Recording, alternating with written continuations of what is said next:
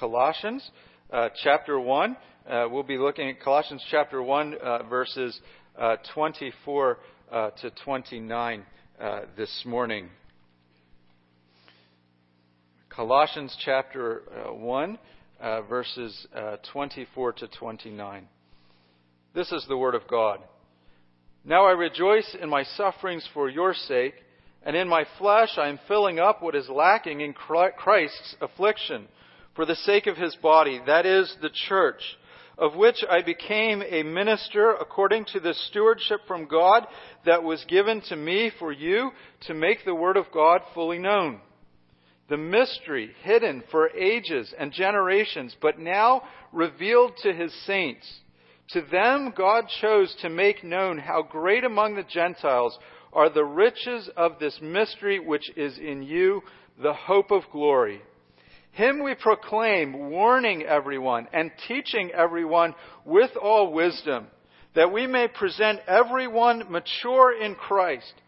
For this I toil, struggling with all his energy, that he powerfully works within me. Let's pray this morning. Our gracious God and Heavenly Father, Lord, we ask that you would be at work in us. We ask that you would be pleased to develop in us as Christians a maturity in Jesus Christ. That we would grow up in bearing his image and become the mature person of Christ, reflecting him, echoing his character, his goodness, and his love at work through us. Lord, we ask you would give me the words to say concerning this passage today. That your Spirit would be present. That you would fill our hearts and build us up in the Lord. We believe that the Word of God feeds your people. And so we come before you and just ask this morning that you would feed our souls. Not just our minds, Lord, although you do bring truth to our minds. But bring your Spirit that it might sink into our hearts. And that we might love you more. In your name we pray. Amen. Yesterday, I was at the funeral of Pastor Al Miller's, and it is always different when you go to the funeral of a believer. Obviously, at a funeral of a believer, the truth is proclaimed, but it's different in the lives of the family. There's always a sadness at funerals. But it's a different sort of sadness when it's believers, particularly when they're believers who are mature in their faith. And one of the things that came across really clearly yesterday, and I'm sure you've been to funerals like this, it was really clear that God was good. Don't understand why Pastor Miller died. We don't understand the plan and purpose of God, but it was made really clear that God was good. And that Pastor Miller's hope had been and always was in the Lord. And so there was this hope that was able to come to us. And perhaps you've been in situations like that where you've had a clear realization in your minds of the hope of glory that awaits us as believers. There is a real, tangible hope. Hope is not something in the Christian life, is not something like the world describes hope. Hope for the non-believer is sort of this vague thing that is out there. It is sort of this wish, this maybe if I'm lucky these things will happen. It is not something tangible. It is almost like a shadow. That may be there but flickers and you're not sure. But for the believer, hope is tangible. Because hope is rooted in the Lord Jesus Christ. And in this passage in particular, Paul reminds us of the hope of glory that awaits us.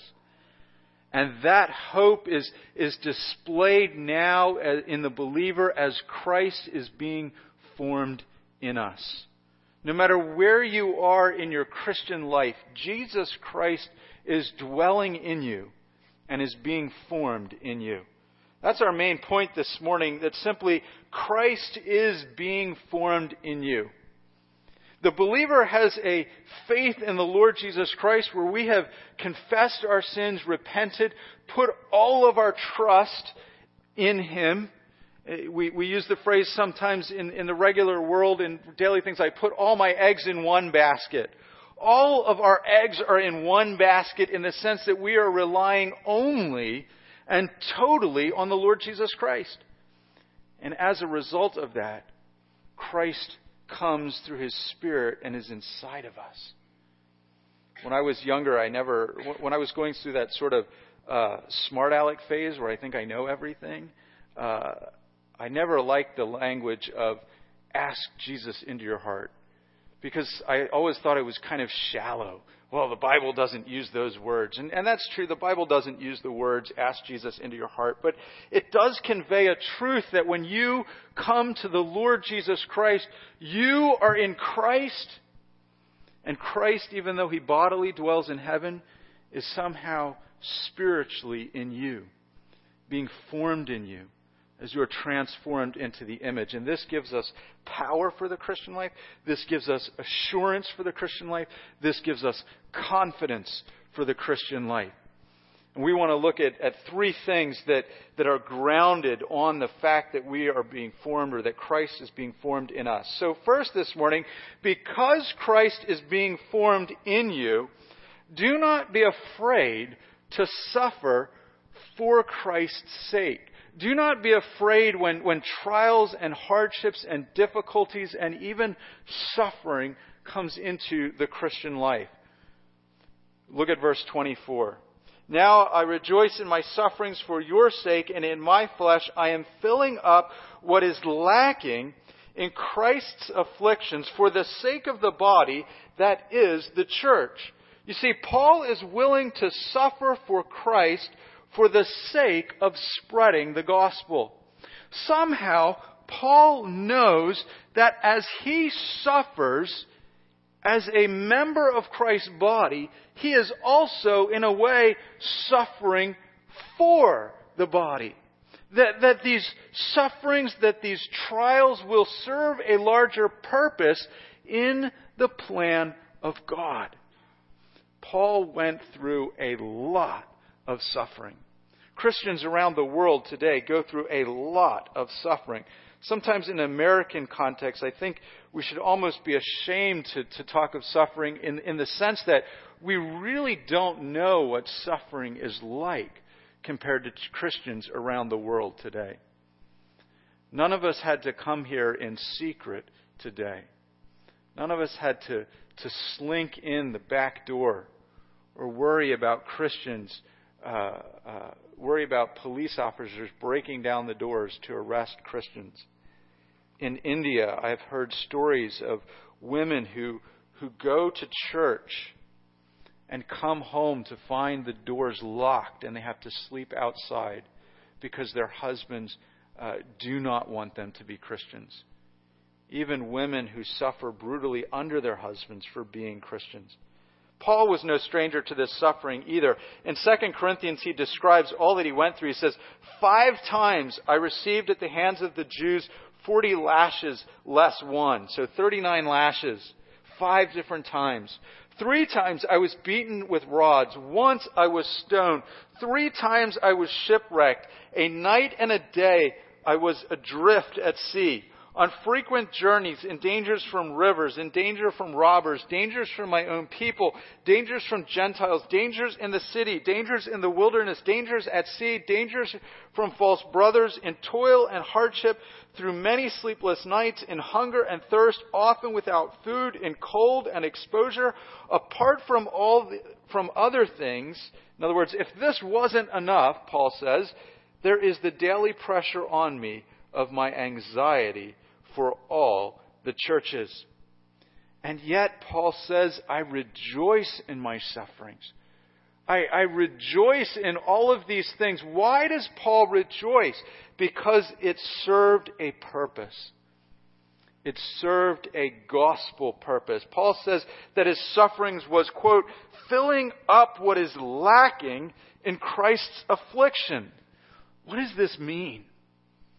Paul is not saying that somehow the cross of Jesus Christ isn't enough to save us from our sins. He's not saying, well, Jesus suffered a little bit on the cross, but if I don't suffer for you, there's no way you can be redeemed. Jesus Christ's sufferings on the cross was sufficient to save all who would come to Him and put their faith and trust in Him. But what Paul is saying is that His sufferings serve the church. They serve a larger purpose for the church. They are, as a Christian, Paul is suffering as part of being in Jesus Christ. And so these sufferings are for the sake of the church in an analogous way to the way that Jesus' sufferings are on our behalf. Paul uses some of the same words. They are for the sake of this body. For us, on our behalf, is some of the same wording that is often used to describe Jesus' sufferings. Paul's sufferings help to spread the gospel. Even more, Paul knows that when a believer suffers, they are suffering in union with Christ. So it is just as much as if Christ was suffering. In other words, when you and I go through a trial or a hardship or a difficulty, Jesus is right there, having been united to us. We are sharing in Jesus Christ, and so Jesus Christ is sharing in our sufferings. Jesus Himself says this in Matthew 25, at the judgment, calling the disciples before Him. He says, "For I was hungry, and you gave me food. I was thirsty, and you gave me drink.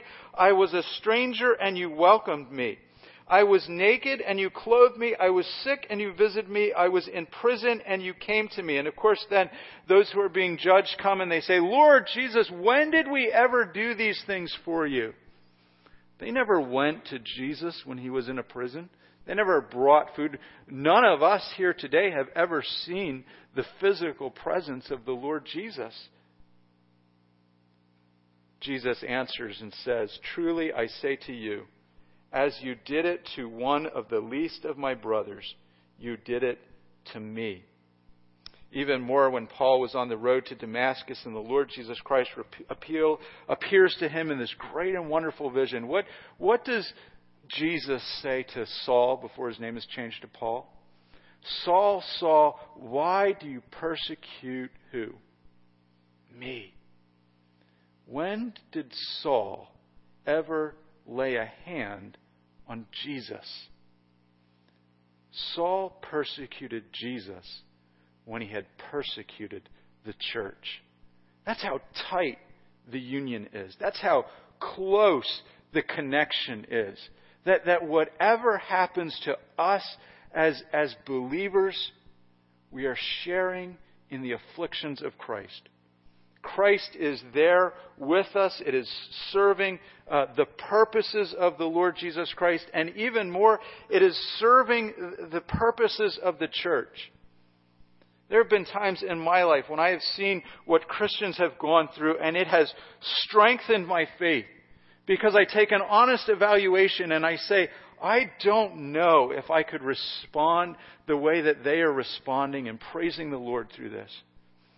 And it encourages me. And maybe you've been there where you see someone going through a hardship and you marvel at how the Lord is building their faith. And it in turn encourages your faith. Maybe you've been the one in a trial and you've gotten to points in your trial where you are so broken and beaten down and discouraged, maybe even just through a physical illness, and you cry out to the Lord and He gives you strength that you did not know that you had, because it's not your strength. You see, when we suffer, when we go through hardship, the Lord ministers to us, and oftentimes it serves not only to honor the Lord, but it becomes then on behalf of the church as God uses it in the lives of others. You see, Paul understood that the minister of the gospel is a servant of the gospel, a steward of what God has given them, and that means oftentimes suffering for the sake of others. Look at verse 25 with me, if you will. "Of which Speaking then of the church, he says, of which I became a minister according to the stewardship from God that was given to me. Paul calls himself a minister of the church, a steward. All that he is doing then is for the church on behalf of the Lord Jesus Christ, because Jesus Christ has called him to this. Paul's mission in life is not to be the biggest and best preacher on the street, not to be the strongest apostle, not to have the greatest ministry that people rave about. Paul's mission is to be a steward of what God has given him, to do what it takes on behalf of the church. The word minister basically just means servant, one who serves. It's interesting that this word stewardship, I ran across this. It was either in one of the commentaries or one of the resources, so I can't take credit for finding this. But it's interesting, there's a Jewish writer by the name of Josephus that wrote at the time. And he uses this word stewardship to describe Joseph's relationship to Pharaoh in the Old Testament. You remember Pharaoh and Joseph. Remember how Joseph interprets the dream of the Pharaoh, and Joseph then is released from prison and he's made the right-hand man of Pharaoh. He has charge over everything, and there's no one greater in the land than Joseph than the Pharaoh. There's no one greater in the land than Joseph except for Pharaoh. In other words, he's number 2. But Joseph is given this, in a sense, as a stewardship.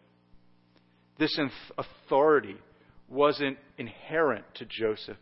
He didn't earn it. He didn't achieve it. It wasn't his by birthright. He only had the privilege of doing what he did to serve the nation so that not only the Egyptians but also the future nation of Israel would be spared, because Pharaoh gave him the authority. He was a steward of Pharaoh. The minister, Paul the apostle, is a steward of God. He has a stewardship, something that is given to him by God to carry out. So he has a mission, but it doesn't come from his power. It doesn't come from his ability. And it is certainly not to collect accolades for himself. He does it on behalf of the church. And that's why he's willing to suffer. That's why he's willing to pour himself out. He is a steward to take the Word of God to the nations, to the Gentiles, to make the Word of God fully known. Your call as a Christian is not all that unlike Paul's call. Now, let me be really clear. Paul's an apostle, and none of us here are apostles. To be an apostle, you have to have seen the risen Lord Jesus Christ. That's one of the qualifications in Acts. And if you have seen the risen Lord Jesus Christ, I need to take you aside and have some words with you and explain to you why Christ is in heaven and how he operates today. And yet, Paul describes elsewhere in Scripture all believers as those who have been called, those who have a mission. Certainly, all of us as believers are in Jesus Christ in the same way that Paul had that relationship. So we have a stewardship. Paul says in 1 Timothy 1:13, follow the pattern of sound words that you have heard from me in faith and love that are in Christ Jesus. By the Holy Spirit who dwells in us, guard the good deposit entrusted to you. As a believer, God has placed you in Christ. He is forming also Christ inside of you. He has given you a role, a part to play, a stewardship in the kingdom. And He has given the gospel to us like a deposit. Like something you put in a bank and you say to the manager of the bank, take care of this. This is precious to me. Guard it. Do not spend it frivolously. In the same way as a church, we need to guard the gospel.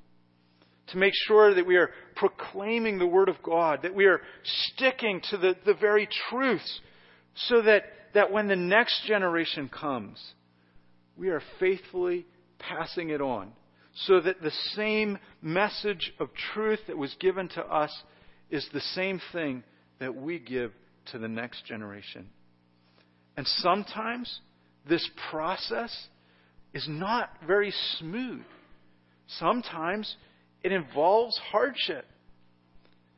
Me and some of my friends, when we were kids at Trinity Bible Fellowship Church, some of my friends, I'd like to say I can blame it all on my friends, but I was involved. We were sometimes the kids that the Sunday school teacher pulls their hair out and says, "Why do I struggle so hard teaching these kids?"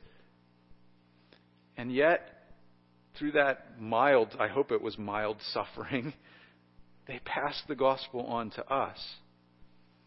And I just had a wonderful conversation with one of my friends yesterday, one of the guys that grew up in youth group with me. And we reconnected a little bit yesterday. And I told him how great it was just to see that he was walking in the Lord. Him and another buddy of mine, both there yesterday, still walking in the Lord. Because someone in our Sunday school classes, someone in that church passed the gospel down to us. And now all three of us have kids. In fact, I was remarking that now all of our kids are the same size that we were when we were getting into trouble at that church. And someone is passing on the gospel to them. And it's not always easy. And sometimes it involves suffering and difficulties and trials. And sometimes the Lord uses our trials, deep hardships, as examples for other believers. But rest assured that when you are in Jesus Christ, your suffering serves Jesus and it serves the church. And you are, in a sense, and you can be, in a sense, if you suffer well, filling up the afflictions of Jesus Christ. That Christ will use them. That Christ's kingdom will be served. Even more, Paul is not the only one as a believer who is called to suffer. This is not something that is unique to the Apostle Paul. Christians who follow the example of Christ will take up their cross. Christians, Paul says in Romans, suffer like Jesus suffered, because the glory that Jesus has now is the glory that awaits us. So Paul says in Philippians 1:29, "For it has been granted to you for the sake of Christ, you should not only believe in Him, but also suffer for His sake." This is very hard to get our minds around, but faith is a gift from God. And even more, suffering is a gift from God. That doesn't mean that God takes pleasure in seeing us go through hardship, but it is a gift that He brings to transform us into His image. God's goal is to form Christ in you, and He uses suffering to that end. Second, this morning, Christ is being formed in you. Because Christ is being formed in you, recognize the glory of the gospel in Christ. The reason this is all worthwhile at the end of the day is because there awaits for us an eternal glory that pales in comparison. Paul says in Romans chapter 8, verse 18, that the present sufferings are not even worth comparing to the glory that awaits. In other words, if we were to stack our sufferings up and it would come this high, the glory that awaits us would exceed the steeple on the top of our building. It can't even compare if we could rank them. So Paul's role in ministry is to make this gospel known, to share this word, and this gospel is the gospel of Jesus Christ. So he says at the end of verse 25 that his mission is to be a minister according to the stewardship, to make the word of God fully known. And I would argue that every pastor, every minister, every elder, every church member has that responsibility to dwell in the Word of God and make the Word of God known. What is this mystery? What is this Word of God? He says the gospel is the mystery, quote, hidden for the ages and generations that is now revealed to the saints. What does Paul mean? Well, Paul describes it in Romans 16 in this way. Now to him who is able to strengthen you according to my gospel and the preaching of Christ Jesus, according to the revelation of the mystery that was kept secret for long ages, that has now been disclosed, and through the prophetic writings that has been made known to all the nations according to the command of the eternal God to bring about the obedience of faith. What Paul means is this. It's not as if we did not know Jesus was coming. Okay, we have all the prophecy. It's not a mystery in the sense of a surprise. Oh my gosh, I didn't see that coming. It's nowhere in the Old Testament. That is not what Paul means. He's very clear that it is laid down. It is prophesied about. That there are things that we see coming. But you know how as a child, Christmas is coming?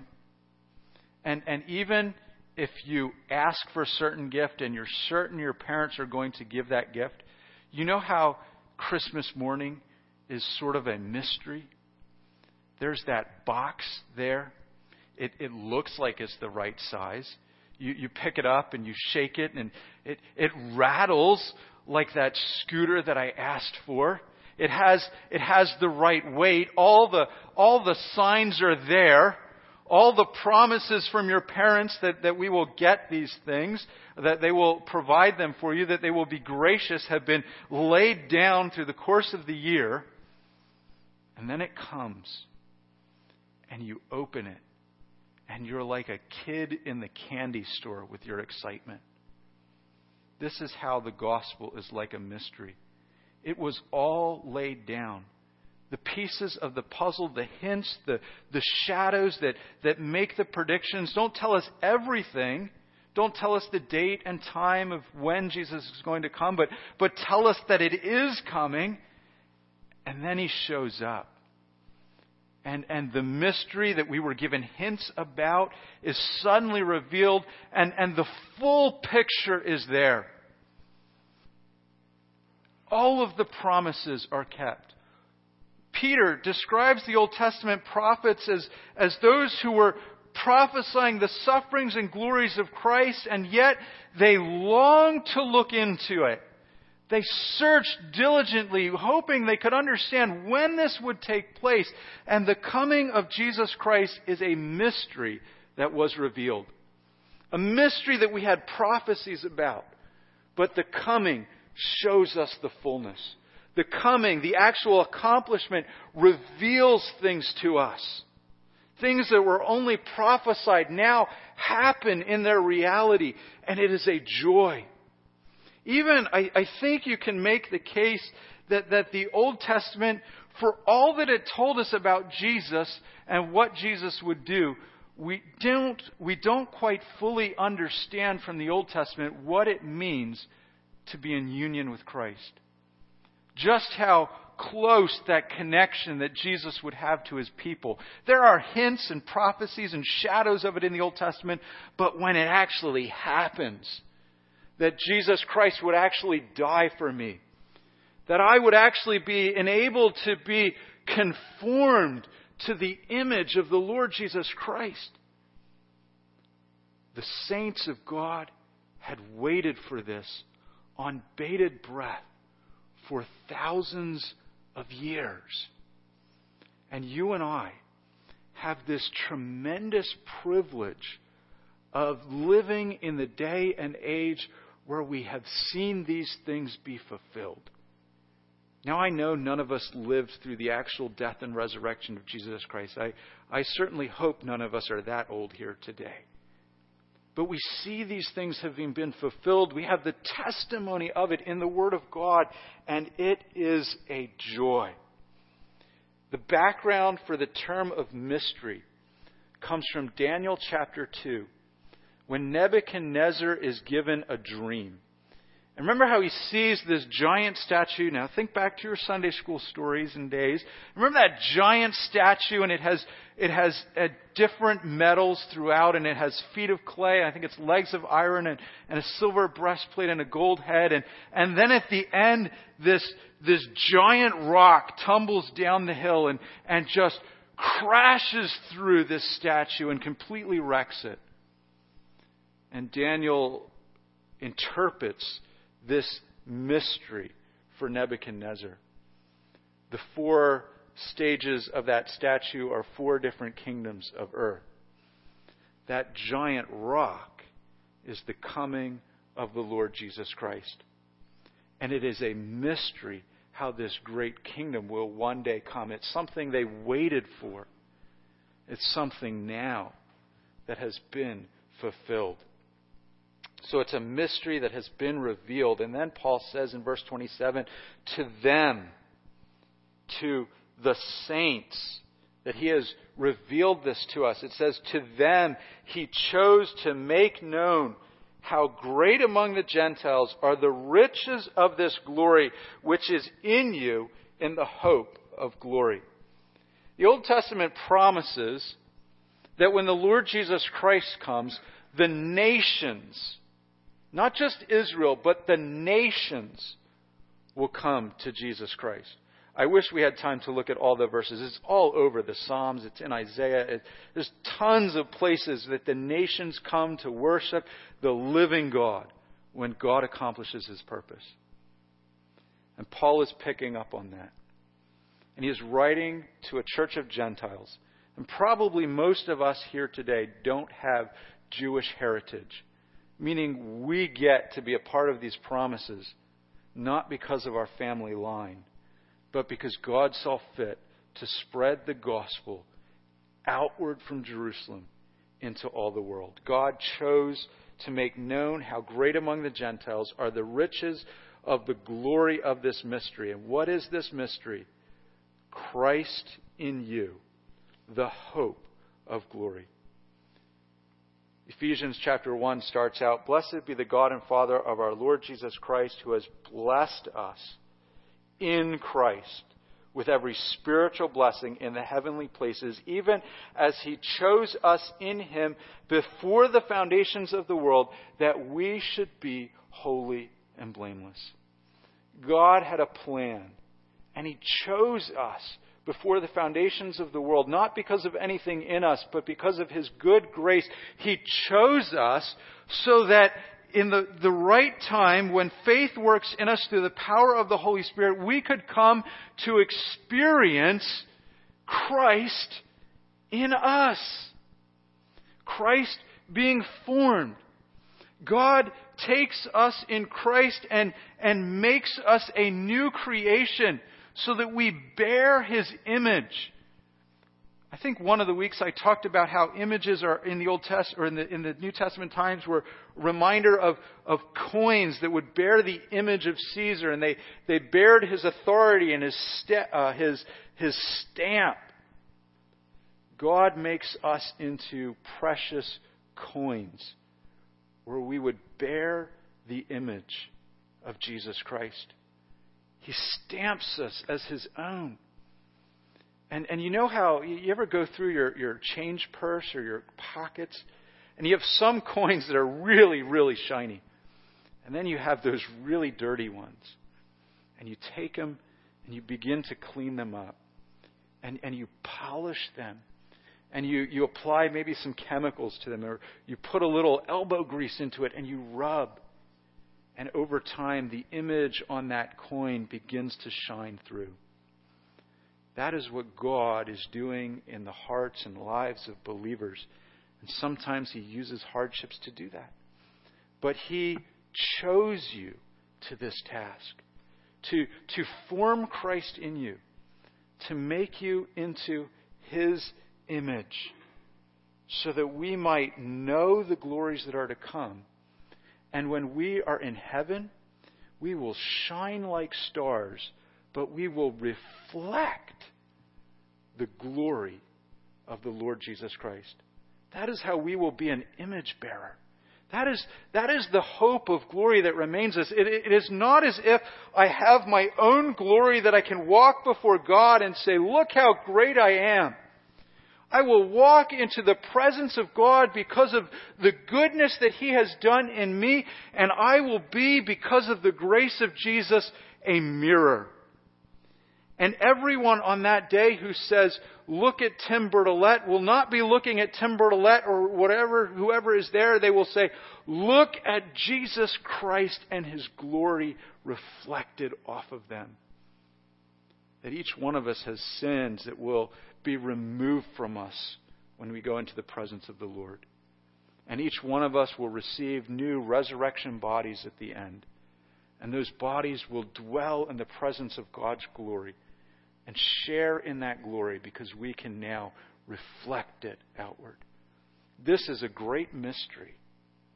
But this is also a great hope that awaits us. Your present sufferings pale in comparison to what we will look like on that day when we are a coin that has been polished and we bear the image of Christ in its fullness. Finally, this morning, we need to ask the question, how does God form this in us? How does God do this in the life of a church? Because Christ is being formed in you, be willing to proclaim God's word and grow in it. Paul's mission in ministry is to proclaim the word of God. Verse 28, Him we proclaim, warning everyone and teaching everyone with all wisdom. I ran across a quote a couple weeks ago. If you're familiar with the phrase, it went viral, meaning everybody was spreading it everywhere on the internet. It was a pastor who said this, well-known pastor, big church. I won't share his name because that's not the point. But he says this, guys that preach verse by verse through books of the Bible, that is just cheating. Cheating because that would be easy, first of all. But that isn't how you grow people. No one in Scripture modeled that. There's not one example of that. Paul the Apostle, I think, would contradict those words. Paul the Apostle says to the church in Ephesus, when I was here ministering to you, I preached the whole counsel of God's Word. Paul the Apostle says, we proclaimed Him, Jesus Christ, the fullness of what there is to say about Him. We're teaching it to you. We're warning you to repent. We're warning you of the dangers of walking away. But we're also giving you spiritual wisdom. We're telling you how this applies to your life. We're opening the Word of God and saying, see how this is the Word of God. See how it is wise and for your benefit. Here's how you can obey it. Here's how you take it out with them. And why does Paul do this? What is the method behind Paul's madness that people would look at Paul and say, why do you waste your time proclaiming the Word of God? Verse 28 tells us that we may present everyone mature in Christ. Paul's mission is not to fill people's head with mere information. He wants to present people back to God mature in Christ. There's imagery here. There's just a richness of this presenting people to Christ mature in Christ. The coming of the Lord Jesus Christ in the book of Revelation is like a wedding day for the church. And if we follow that analogy through, Paul is like the father who takes his bride and walks her down the aisle and presents her to Jesus Christ and says, this is your bride that you died for. And I ministered your word. And I'm bringing her to you, complete, mature, wearing robes of righteousness. The robes of righteousness are Jesus' robes that He won for us on the cross. But the way that Jesus gets these robes onto His bride is He uses us. And particularly He uses ministers. And most of all, He uses the Word of God because the Spirit works through the Word of God. Paul says that faith comes through hearing, and hearing through the Word of God. But in Romans 10:14, a few verses earlier, he says this, "So how are they to believe in whom they have never heard? And how are they to hear without someone preaching?" Preaching is part of the plan and purpose of God to take us and fill Christ into us. You know how, as a child, do you know how you grow up to be strong? You exercise and you eat well. Suffering can kind of be like exercise. You're stretching those muscles, and that's why some of us don't like to exercise, because it is suffering and we don't like the aches. I don't like to exercise, so I'm not saying anything about any of you. I don't like to exercise. But you also have to eat well. Remember how your parents, as little kids, said, "Eat your vegetables so you can grow up strong and healthy"? Parents would tell me, "Eat your carrots so you don't have any problems with your eyes." Well, that really worked well. I remember, it wasn't me, it was one of my siblings, having to sit for hours because they didn't like vegetables. But we had to eat well. You and I need to eat well. We need to focus on the Word of God. And it's not about filling our heads. It's not about saying, "Hey, we're going to be the smartest church on the block because of the way our pastor preaches or the way we handle the Word of God." It's about looking at Jesus and saying, Jesus wants to form himself in me. And he does that through the Holy Spirit. Do you believe that? That the Holy Spirit is at work in you? That he wants to work in you? That he continues to work in you? The means that the Holy Spirit uses is the Word of God. Personal reading, personal devotions, personal meditation on it. Come into Sunday school. Why do we teach little kids in Sunday school? Is it because we want to have cute little games for them so they're not here being distracted while we're doing big church? No. It's because we know God uses His Word. And we need to know that God will use His Word in us. Let me give you just a couple concluding things to pray for and reflect on in the life of our church. First, preaching is the keystone of gospel ministry. It's the way that God has determined to work. And I need to ask myself, am I asking God to work through His Word? And do I trust that God works through His Word? The best thing that you can do before you come to church is prepare your heart in prayer and pray for me. I'm nobody special, but pray that God would use His Word. Second, do we pray that the Spirit would be at work? Do we pray for His power? You realize that when Christians grow in their faith, or when someone comes to saving faith, do you realize that in biblical language, that is a miracle? That is someone moving from death to life. If you don't, well, let me try to say it a different way. Sometimes we are looking for miracles in the world. We are looking for all these other things. But miracles happen when people come to saving faith. Miracles are that Christ is being formed in me. Finally, pray to that end, that Christ would be formed in us and continue to be formed in us. God wants us to be knit together in love. God wants us to look around the room and love one another. And that's a spiritual process because Christ has to be at work in us. What can you take with you this morning?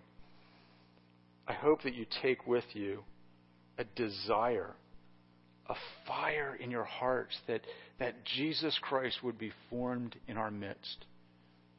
We trust that as He's formed in our midst, we each have a measure of responsibility to use our spiritual gifts, to prepare our hearts, to spend our own time in the Word as well.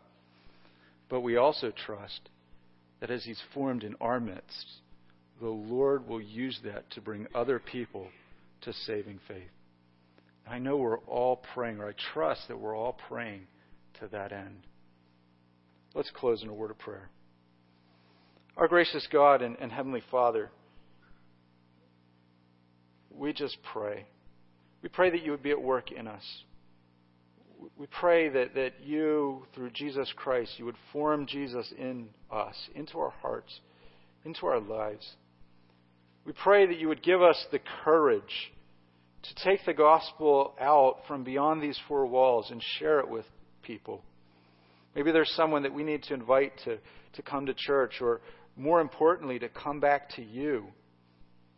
Maybe there's someone who doesn't know the gospel in our lives, and we need to be like the Apostle Paul and as it were, stick our neck out and risk damaging our reputation, or being made fun of, or maybe even suffering in some real way. But You've called us to take the gospel to them. Give us that courage. Give us that desire. We just pray that You'd knit us together in love and build us up in You. In Your name we pray. Amen.